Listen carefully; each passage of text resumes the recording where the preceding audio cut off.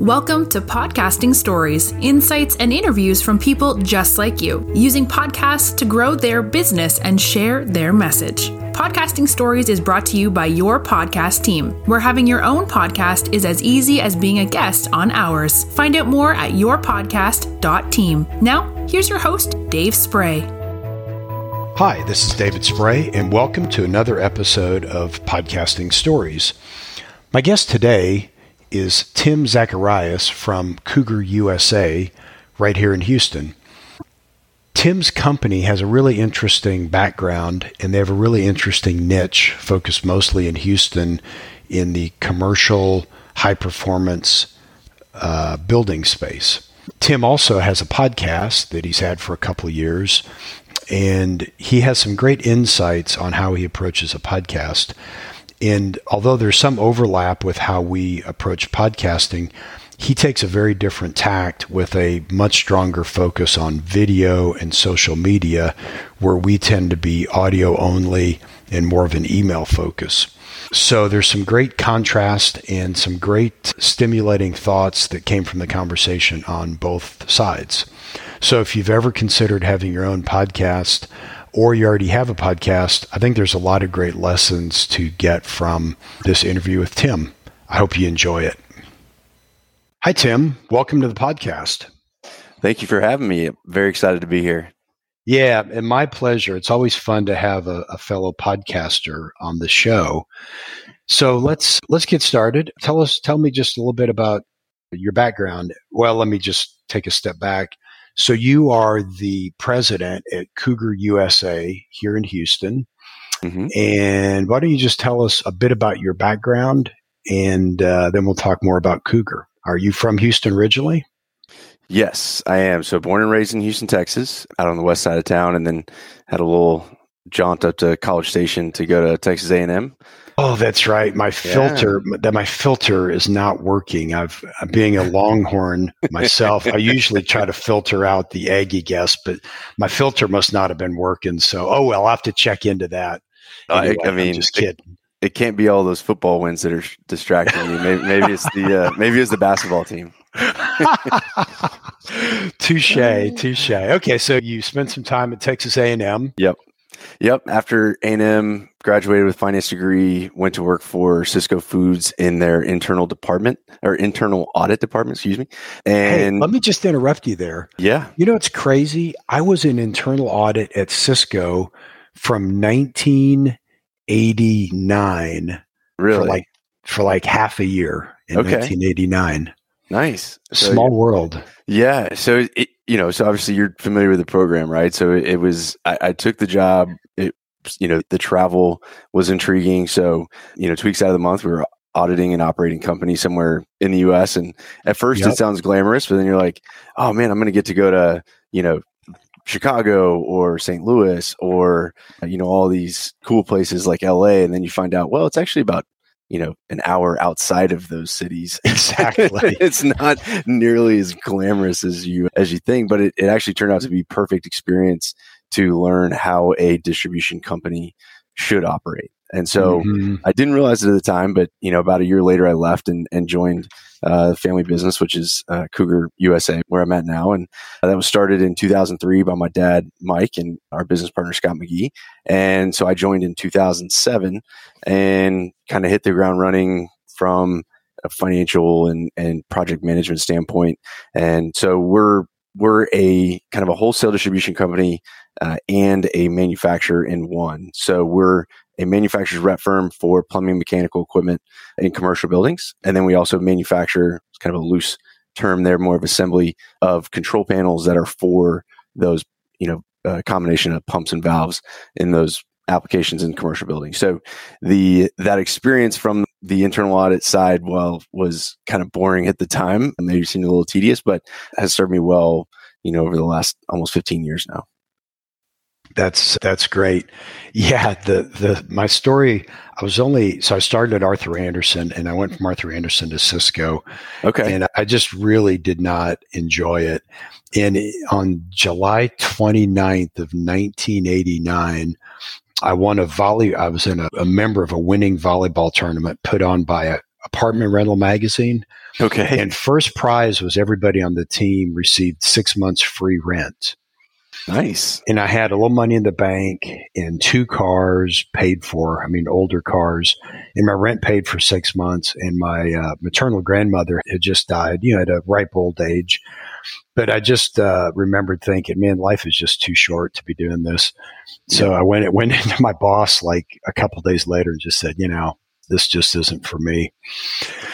So yeah, I didn't even make it a year. I think I was there like 4 months or something. I'd only been to one operation in Columbus, Ohio. Gotcha. Yeah, it definitely is. I feel like auditing takes a certain personality. I think I had multiple people tell me during the audits, I feel like you're too nice to be an auditor. Like, do you like doing this? It's like, not really. No, I really don't, to be honest. But it was, like I said, it was a great opportunity to work for Fortune 100 and kind of learn behind the scenes and all of that. But definitely, auditing was not for me long term. Yeah, me neither. And I learned a lot while I was there. And the most important thing I learned was when you buy a piece of cheesecake in a restaurant, it probably comes from Sysco. Yeah. And I remember I was at the Sysco kitchen there. You probably went through that too, right? Where you kind of see everything happens. Yep. And I remember they sold this cheesecake that could either be sliced into, I think, 16 or 32 pieces. And the whole cheesecake back in the 80s cost like $6 or $8 for the restaurant. And they're, selling the pieces back then for, $4 or $5. Yep. And I'm just like, oh my God, the margins on that. Yeah. It's just, and there was no time involved. They were pre-sliced with little pieces of paper between each slice. So it was like, all you had to do was just scoop it up, put it on a plate, and instant profit.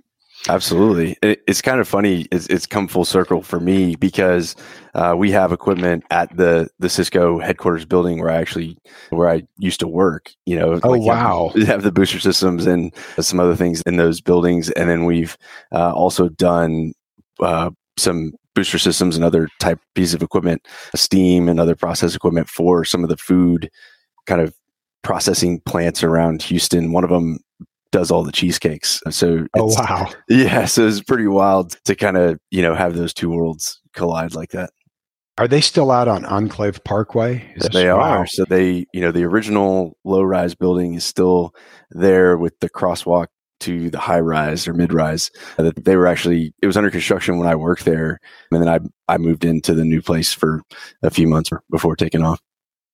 Yeah, I was sold on the idea. I should have just been an investor because I remember their pitch back in 1989 was 1 out of 3 meals are eaten outside the home.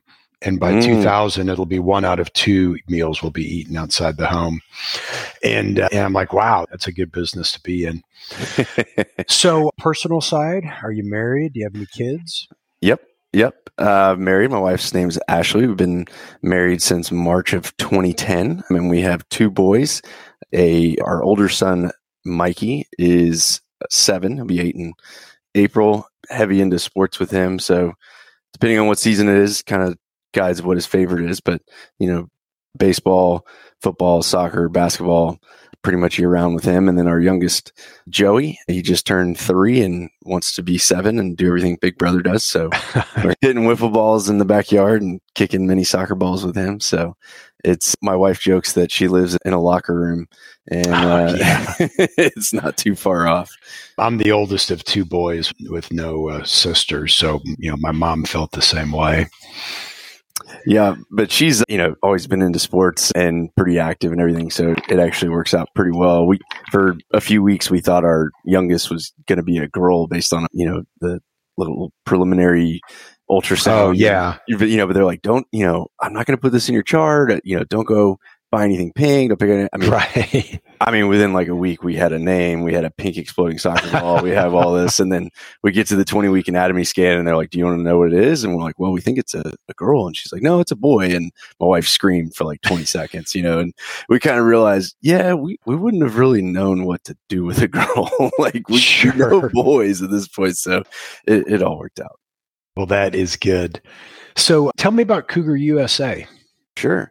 So like I said, we're kind of a combination of 2 different operations in one, but ultimately our focus is on the commercial building space. And specifically, we're focusing on trying to build what we, term out there called high performance buildings, basically kind of a combination of sustainable design, reliable, comfortable, and safe operations, and lowest life cycle cost. Meaning, we're kind of a premium up front in terms of the quality of the equipment and service that we provide, but we're there over the long haul. And ultimately, we're going to save on energy, water consumption, downtime, all of those things. And so really we're working with all the way up front on the design side with the owners and engineers, through the installation with the contractors, and then long-term with the operation with the facilities managers to, work on any sort of piece of equipment that would touch water in a commercial building, like a high-rise, hospital, hotel, multifamily, stadiums, those types of things. All of these buildings require a lot of additional equipment that you may not realize, that's beyond what's in your house to make them function, from just being able to get water to the faucets on the upper floors, to be able to have hot water throughout the building, to be able to heat and cool the building, and then to be able to, safely remove water, wastewater once it's used. So all of those things are kind of going on behind the scenes in the building, and that's the type of equipment that we supply. And okay, so how does LEED design fit in with what you do? Because it sounds like your attitude is similar to some of the things I know about LEED. Now, I'm not a LEED expert by any means. Sure. I have a cursory understanding.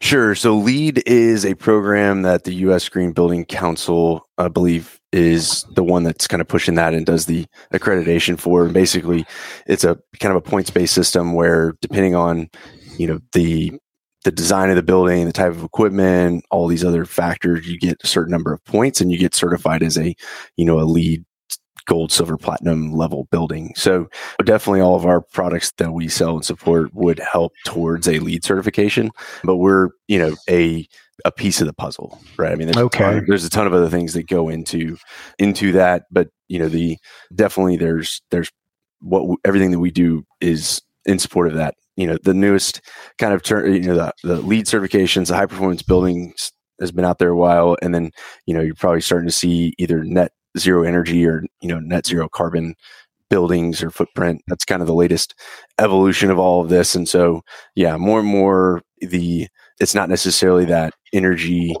or that energy savings that's driving these types of upgrades. It's more kind of that corporate ESG and that kind of mindset that's saying, look, we want to be good, corporate citizens, and we want to be able to have these buildings that are a positive impact on the area. And so that's what's starting to drive some of that design. And, we feel like we fit pretty well into that kind of high performance building space where it's a win-win-win for the, people in the building that are going to have a better kind of, comfort in the building, use of the building, that it's going to last a long time, be sustainable, and be energy and water efficient. So that's kind of where we like to play. So we service the Houston area, the greater Houston area, for a lot of the manufacturers that we represent. And then on our manufacturing side, on the Cougar Systems side, that is a separate company that operates where we're building the control panels that pair with this equipment. So standalone applications. And then we have distribution nationally in most of the major markets. We, always looking to add a few more, but we have pretty good coverage in a lot of the major markets where we're playing the manufacturer's role to them, and they're the local rep in their market. Okay.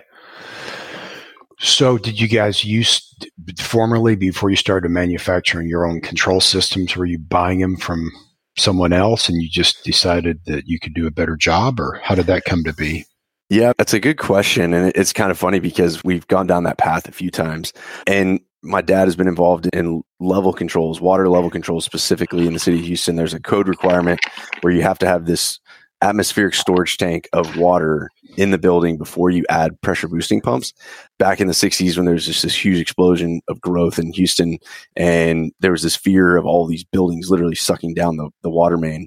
And so they said, well, you need to put your own little water supply in the building before you start pumping off of it. And so what that did is it created this whole nother layer of valves and level controls and tanks and things like that had to be part of the scope of the building. And so my dad became really good at that level control design and system where we're monitoring the level in the tank and we're opening and closing valves to maintain the level. And so for a long time, he was having those built through another shop here locally. And then, like you said, we kind of got to a point where we said, look, we think we can do this on our own. And I think it was about in 2007-ish, 2008, we started Cougar Controls formally. And then it kind of evolved because once we did that, we said, well, we could probably do this and we could do that. And, we kind of got to a point where we were saying yes to too many things. And it was in the end of 2016 where we kind of took a step back and said, you know what, we really need to kind of get back to our lane, like what we're best at here. And so we kind of reduced our scope of what we do and put it under the Cougar Systems brand. So we have a little bit of,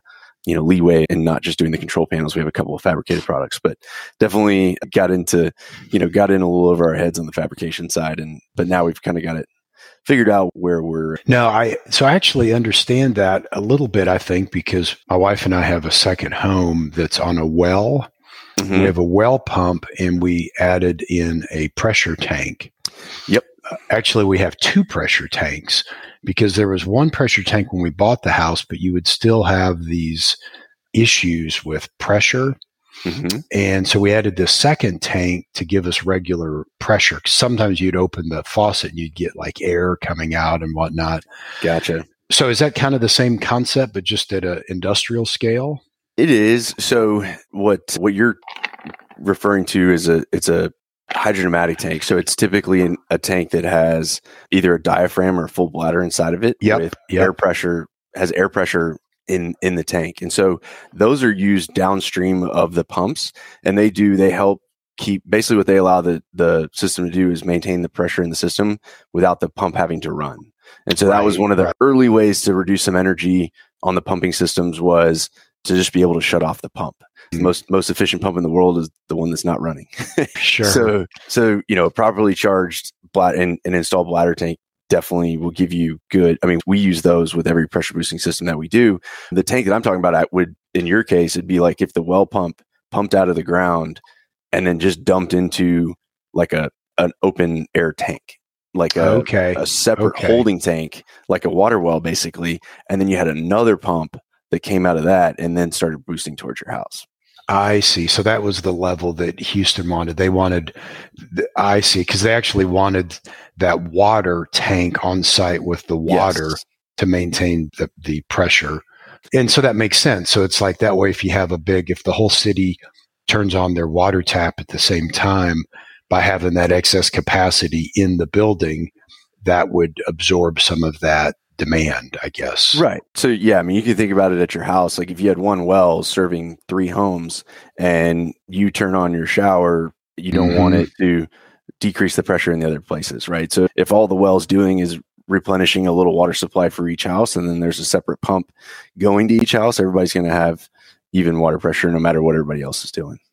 That makes sense. And then my second experience was our Houston house. We moved into, it was a 20-year-old house. We moved in a year and a half ago, and our big freeze crushed our whole house water filtered system. The owners built a really cool, there was a tank in the attic feeding 5 different water filter dispensers throughout the house. And I did a really good job of shutting everything off when we had the big freeze, but I didn't think to turn that off.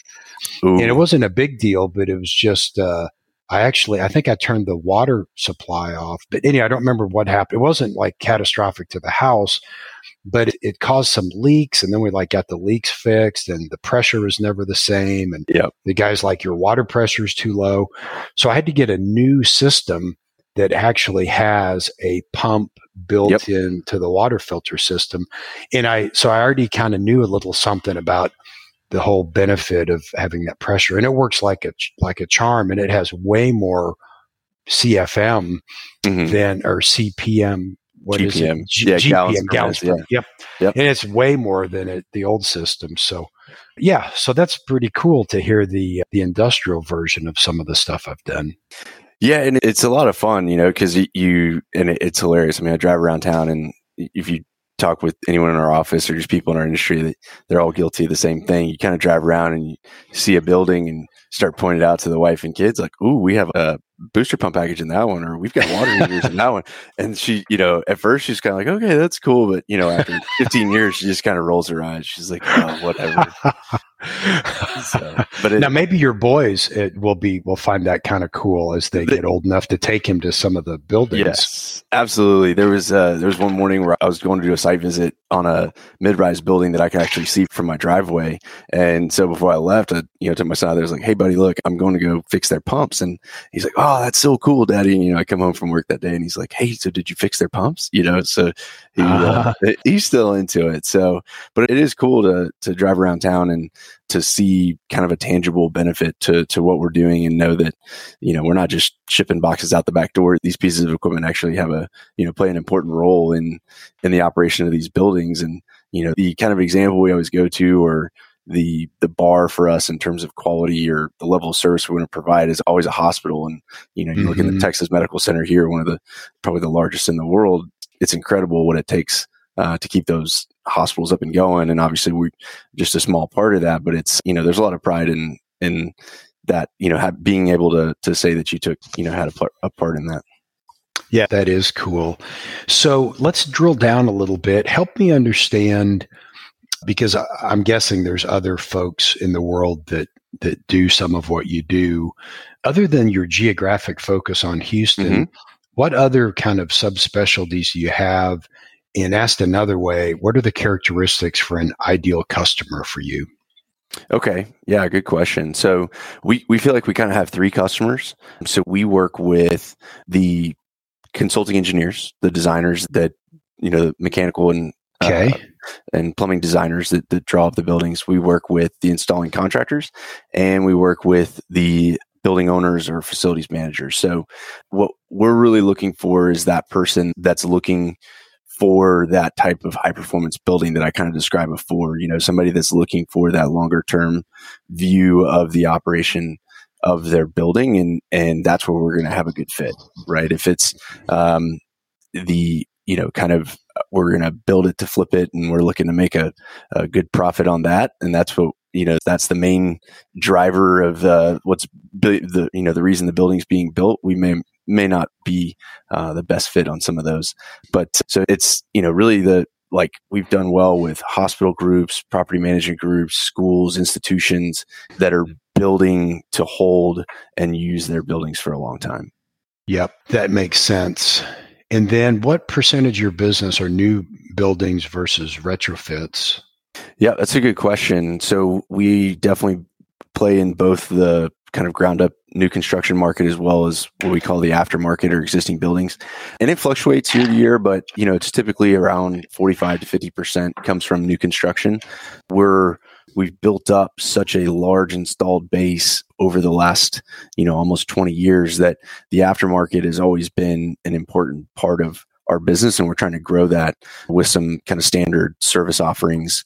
And so, it's usually about 25% related to kind of the aftermarket projects, like large system upgrades, things like that. And then kind of parts replacement service, things like that. Oh, and rentals. Okay. Well, thanks for that example. So now if you don't mind, let's shift gears and let's talk about your podcast. Sure. So what's the name of your podcast?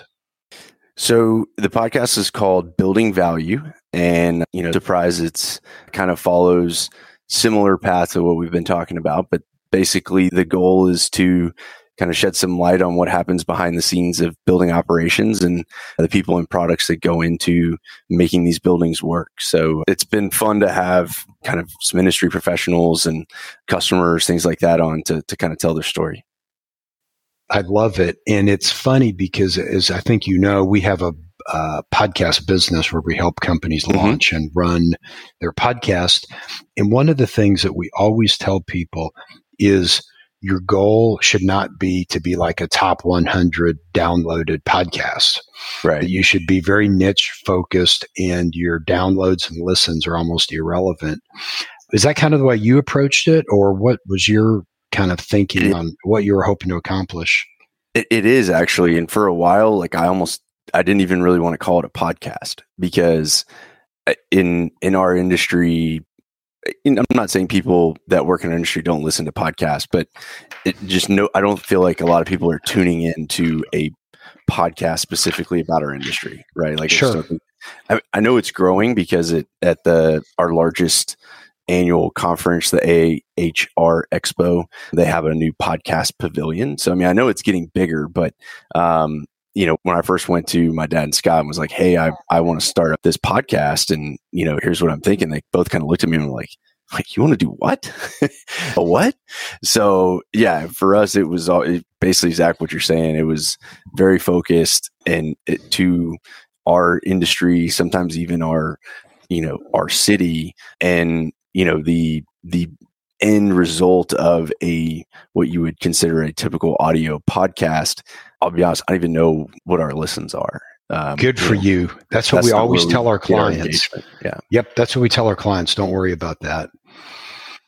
If I did go check them out, and I always joke that, like, when we have new guests on, I was like, don't worry, our tens of listeners are not going to be that hard on you. Right. So it's like, I'm sure if I did go actually look at the downloads, I'd be depressed and like, maybe not want to keep going. So I just got to keep, powering through it. But really we have a video component to ours, and most of our promotion of the podcast and interaction with it is through LinkedIn with kind of shorter promotion clips, things like that. Oh, okay. Well, that's an interesting idea. We have considered that, but it's not something we've gotten further into. So I'll have to check that out on your LinkedIn page. Sure. And then, so I've got so many questions. So first off, so what were you hoping to accomplish with the podcast? And have you accomplished what you set out to? Sure. There was a kind of a couple of goals. One was, to kind of get the similar kind of message or kind of ideas out there that we've always kind of talked about, but just in a different format, a little bit more casual. And then for me personally, between LinkedIn and the podcast and some of the other things that we do with virtual training or other videos, it's been another way for me to kind of establish myself as a subject matter expert in our industry with a little bit more of an acceleration than kind of the way my dad and Scott have done it, the quote unquote old school way, out in front of customers in buildings all the time. And, not saying that I don't do that stuff or that it's not important, but, I was looking to kind of ramp the timeline up a little bit, and these online platforms and a podcast was, a great avenue for doing that. And it was interesting because we launched it basically right at the height of the pandemic. I think it was April of 2020. I'd started working on it about 6 months before that. And so just, either dumb luck or unlucky, I don't know, but to launch it during the middle of COVID was interesting because it definitely gave us a lot of things to talk about and was able to get a lot of people to come on the podcast. But I didn't get a lot of feedback initially just because we weren't in and around a lot of industry events or people. And so now in our second season, and we're starting to get back out into these, industry events and out in front of customers more and more, I'm starting to get more feedback like, hey, I saw so-and-so on the podcast, or I saw your thing on LinkedIn, like, really cool. I like that. So, starting to actually get some feedback that people are actually consuming the content and like it. So I think we're heading in the right direction. Well, that is great. Can you think of any examples where the podcast has helped like differentiate your company? Like where you're talking to a potential customer for the first time and you let drop that you have a podcast on this subject? I think it does, because for a couple of reasons. I mean, one of the things that it does is it kind of gives us a platform to get some people onto the show or to get FaceTime with people that normally it'd be really tough, to just say, hey, like, let me just holler at Al Whaley, the director of engineering for NRG Park, one of the largest entertainment facilities in the world. Hey, you mind if we just like kind of hang out and talk for an hour? He's probably going to be like, I don't really have time for that. But being able to have this where the end product is something that is also something that they can be proud of and can share has allowed me to be able to get in front of some of those people. And it's not just our customers or kind of partners that we work with as contractors or other people like that. I mean, our vendors, same way, have been able to, and just industry professionals been able to talk and network with some really interesting people and get their story out. So it's definitely, I think, kind of differentiated us in that way, like that people are kind of seeing what we're doing, because a lot of the conversation on the podcast is about the industry and the one of the consistent themes. And I know it's not just our industry, but this kind of knowledge gap and skills gap of the people that are kind of aging out of the workforce and not necessarily having that big funnel of people coming in. And so, talking about skilled trades, talking about all these different opportunities in our industry. So, being able to get that message out has been, I think kind of sets us apart. And then just the whole kind of marketing approach, I feel like is not something that a lot of our, people in general in our industry are doing. And, there's not many locally that are doing it either. So it's definitely kind of setting us apart in a couple of different ways. No, that's great. And that's exactly what I would have expected. How do you announce new episodes? I imagine you post them on LinkedIn. Yep. So we kind of had, it took us a little while to figure out the rhythm, but we've committed to basically we do 2 episodes a month and we run from kind of about January to October. So about 40 episodes, about 20 episodes a season. And so what we do is we release them on Wednesdays. And so the first Wednesday is kind of a promo blitz across LinkedIn from, my personal LinkedIn profile, our company profile, and then whoever the guest is, them sharing it as well.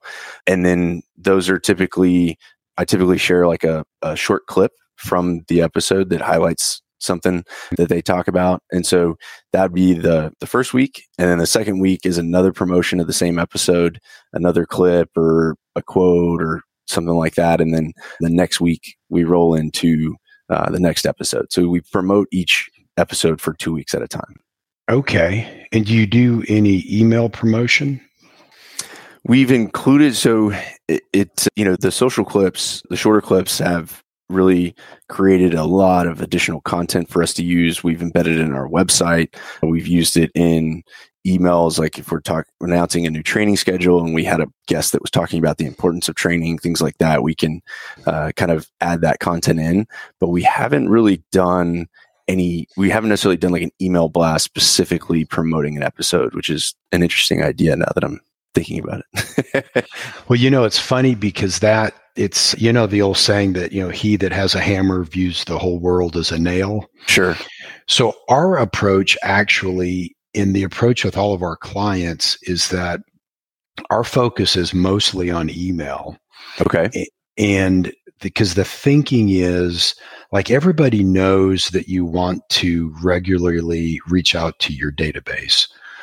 And the challenge is not all of your database is on LinkedIn, or even if they have a profile like me, I'm rarely on LinkedIn.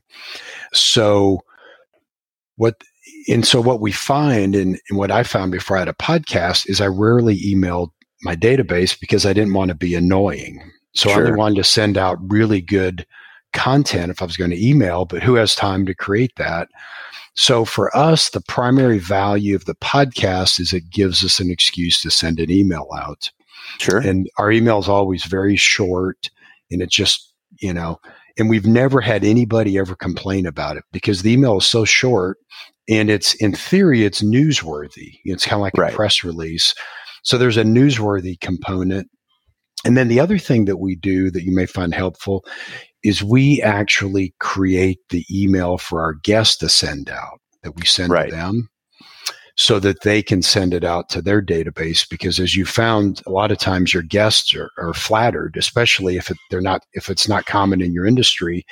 It might be the only podcast they've ever been on. So they're flattered. They want to share the story.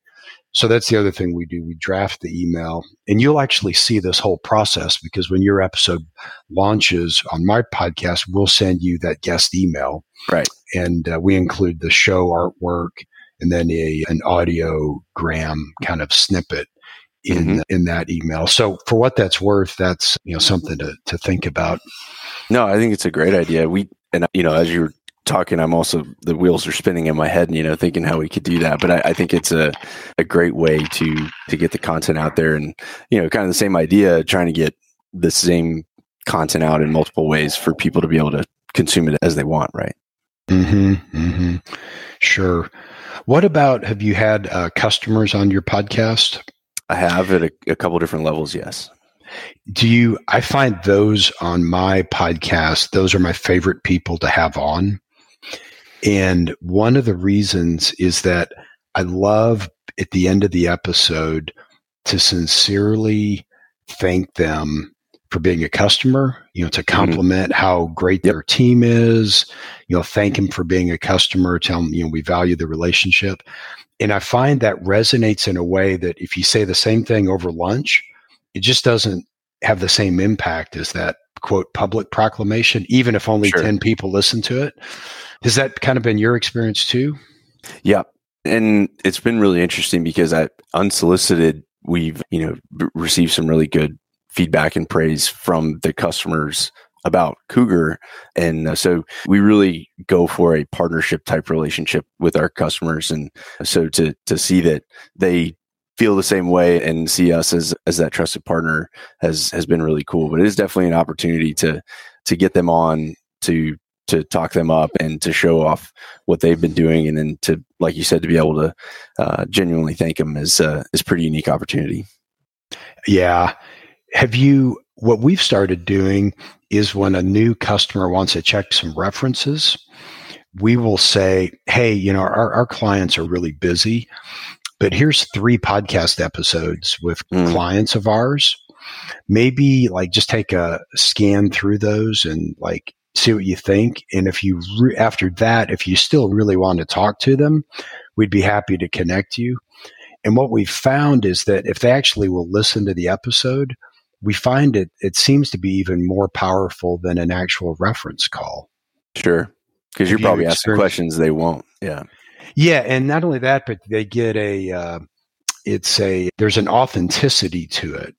Because if you're calling to do a reference check, right? If you're doing a reference check for one of your vendors and you like the vendor, you tend to maybe subconsciously highlight how happy you are. Sure. Right. And so it's just kind of like when you check a job candidate, when you do a reference check for them, people only give, the references who are going to say good things. And it's kind of the same way with the podcast, right? You're not going to have somebody on the podcast that doesn't like you. But I've found that it seems like that adds some authenticity. And I've also found that even if they don't listen to the episode, it still lets them check the box. Because they can go look up that person on LinkedIn and be like, okay, yeah. And he gave us 3 people. They're probably, I don't have time to listen to the podcast, but I'm sure they said nice things. And so it lets them check the box without having to ask your client to take time to talk to them. Sure.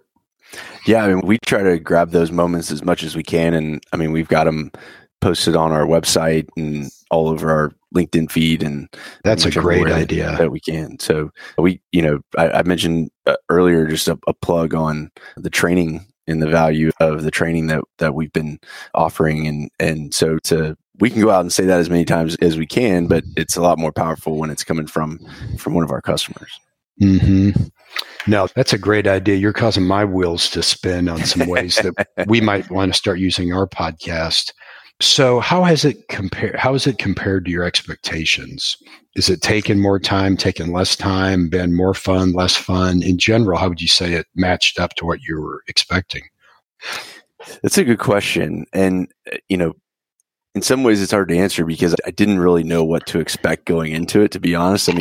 I've always enjoyed the technology side and messing around with audio video gear. And so this at one level gave me just an opportunity to check out what the latest and greatest was and play around with recording stuff. And so that was fun. And that is still fun, trying to tweak everything to get it just right. But our process wouldn't necessarily work without kind of the structure that we have. And I know for y'all in offering that as a service, if we didn't have what we have on the back end, we would definitely want to use something like what you're doing, because there is a fair amount that goes into, the recording piece and then the kind of digesting and editing piece and then review and kind of posting and all of that. And so luckily, we have a person in-house, Rebecca, our marketing specialist. She's awesome. She basically kind of quarterbacks that whole process once it's done. So for me, I get to go to do the fun part, the recording.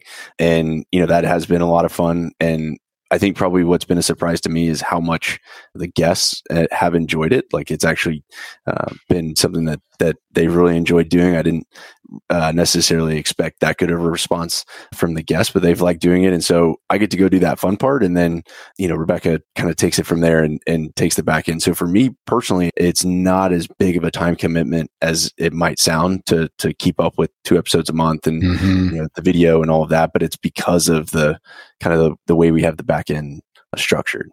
Mm-hmm. No, that makes complete sense. And I get it. Do you intend to continue podcasting? Absolutely. So we're two seasons in, and I just got the first view of the bloopers reel from season 2. There's still plenty in there. Okay. So still have some work to do being a little more smooth in front of the camera, but it's definitely not as long as the bloopers reel from season 1 though. So I could say, okay, well, that's progress. There's a little bit of improvement, and it took some very candid feedback from my wife about how much of a robot I was in front of the camera at first. So, but I think just between, the amount of content that we're able to generate, the quality of it, and like I said, just giving us that platform to continue to get in front of those kind of key leaders in our industry, without doing the podcast, it would be very difficult to do that. Mm-hmm. No, that makes sense. So how do you decide if continuing the podcast is worth the time and money? Is it purely financial, or are there intangibles in the equation? How do you decide if it makes sense to keep doing it? I mean, it sounds like you've made that assessment, but sure. What goes into that? Is it something you can do like a hard ROI on, or is it like a lot of marketing that it's just more nebulous? Sure. That's a good question. And, we're trying to get better at our defining that marketing qualified lead and the sales qualified lead, and putting some, trying to tie the dollars back to some of the marketing efforts. But it especially in our industry with long sales cycles and multiple relationships involved in a sale, it's hard to kind of pin it back to a certain thing. So, I think we're kind of looking at the bigger picture with the podcast. Is it helping us with brand recognition? Are we getting that positive response from people in the market that they like the content, that it's, relevant and it's helping them? And as long as we continue to get that, then I think we'll continue to do it, as long as it stays fun for me, which so far it has been. So I'll definitely kind of continue to do it. And financially, I'm not going to say it's free to do it, but for the amount of content that we get out of it, for what we are putting into it financially, it's almost a no-brainer to keep doing it. Okay. No, that's a great perspective. So as we're rounding the home stretch here, what advice would you give to someone who's considering starting a podcast? Ooh, that's a good one. I think people are most comfortable, and the thing that people are most nervous about coming on the podcast is that they're not going to know what to talk about, or they're not going to feel comfortable. And what I've found is that once you start getting into what people are passionate about, and you're talking about what they're passionate about or what they do all the time, what they're an expert in, the more comfortable they are. And so I think if you can kind of put yourself in a position where your podcast is relevant to your own expertise, what you're going to be comfortable talking about, then it just makes it that much easier to do the whole process. And I think the more that you're comfortable, the more that you're yourself and let your personality come out, the more authentic the whole end product will be, and the more enjoyable it'll be for you and your guests. That's great. That's great advice. And I would agree, because I find that with our guests that, that they're nervous, and I'm like, trust me, you don't need any preparation for this. Right. Everything I ask you, you're going to know cold. There's not going to be any trick questions or curveball questions. But that being said, as we get to the end here, I do have 2 curveball questions for you. Okay. I'm ready. That we'll wrap up with. So what do you wish you knew when you were 25? Ooh. That you know now? Or asked another way, if you could go back in time and give advice to your 25-year-old self, what advice might you give yourself? It's a really good question. And it's funny, just this last week, my son has been really and for like the last 6 months or so, my older one, 7-year-old, he's been really interested in money and how much things cost and how to earn money. And so we're going through this process with him of one of these chore and allowance apps. Mm-hmm. And so, we got it set up. He has his responsibilities as he has to do every week to earn his allowance. And then there's extra jobs where he can earn extra money. And, he's like, well, what do you mean I have to do all these things to get the allowance? Or it's only 50 cents if I take out the trash. And, then we started kind of talking through it. And I was like, well, buddy, if you do these and you do a certain number of jobs a week and, you could easily earn $500 in the next 12 months. And he was blown away. And so I think it's just this kind of realization that the small, that kind of commitment to discipline, to doing those little things over and over, kind of compound over time, and you see big results from it, that it's, it's hard to kind of to see results immediately on some of these things. But when I look back at, however many years with Cougar and just myself, personally, how much I've changed and grown, it's a combination of all of these little things and disciplines versus kind of one aha moment. So I guess it'd just be to kind of trust the process and, look a little longer term. And perhaps focus on doing certain activities on a regular basis. Sure. And just trust that the results will follow and not get too caught up on the results on the front end. Yep, absolutely. Okay. So now we're down to, I've got 2 questions left. Okay. So the first, is there anything that we didn't talk about or that you wish I had or we had, or are there any questions that I didn't ask you that you think I should have? So, I mean, if you're interested in like our actual process or any of the equipment or anything, I know you guys have, you probably have your own process too. So, I mean, happy to talk about any of that if that's relevant. But otherwise, I think we covered it pretty well. Okay. Well, then it's time for the final curveball question. Okay.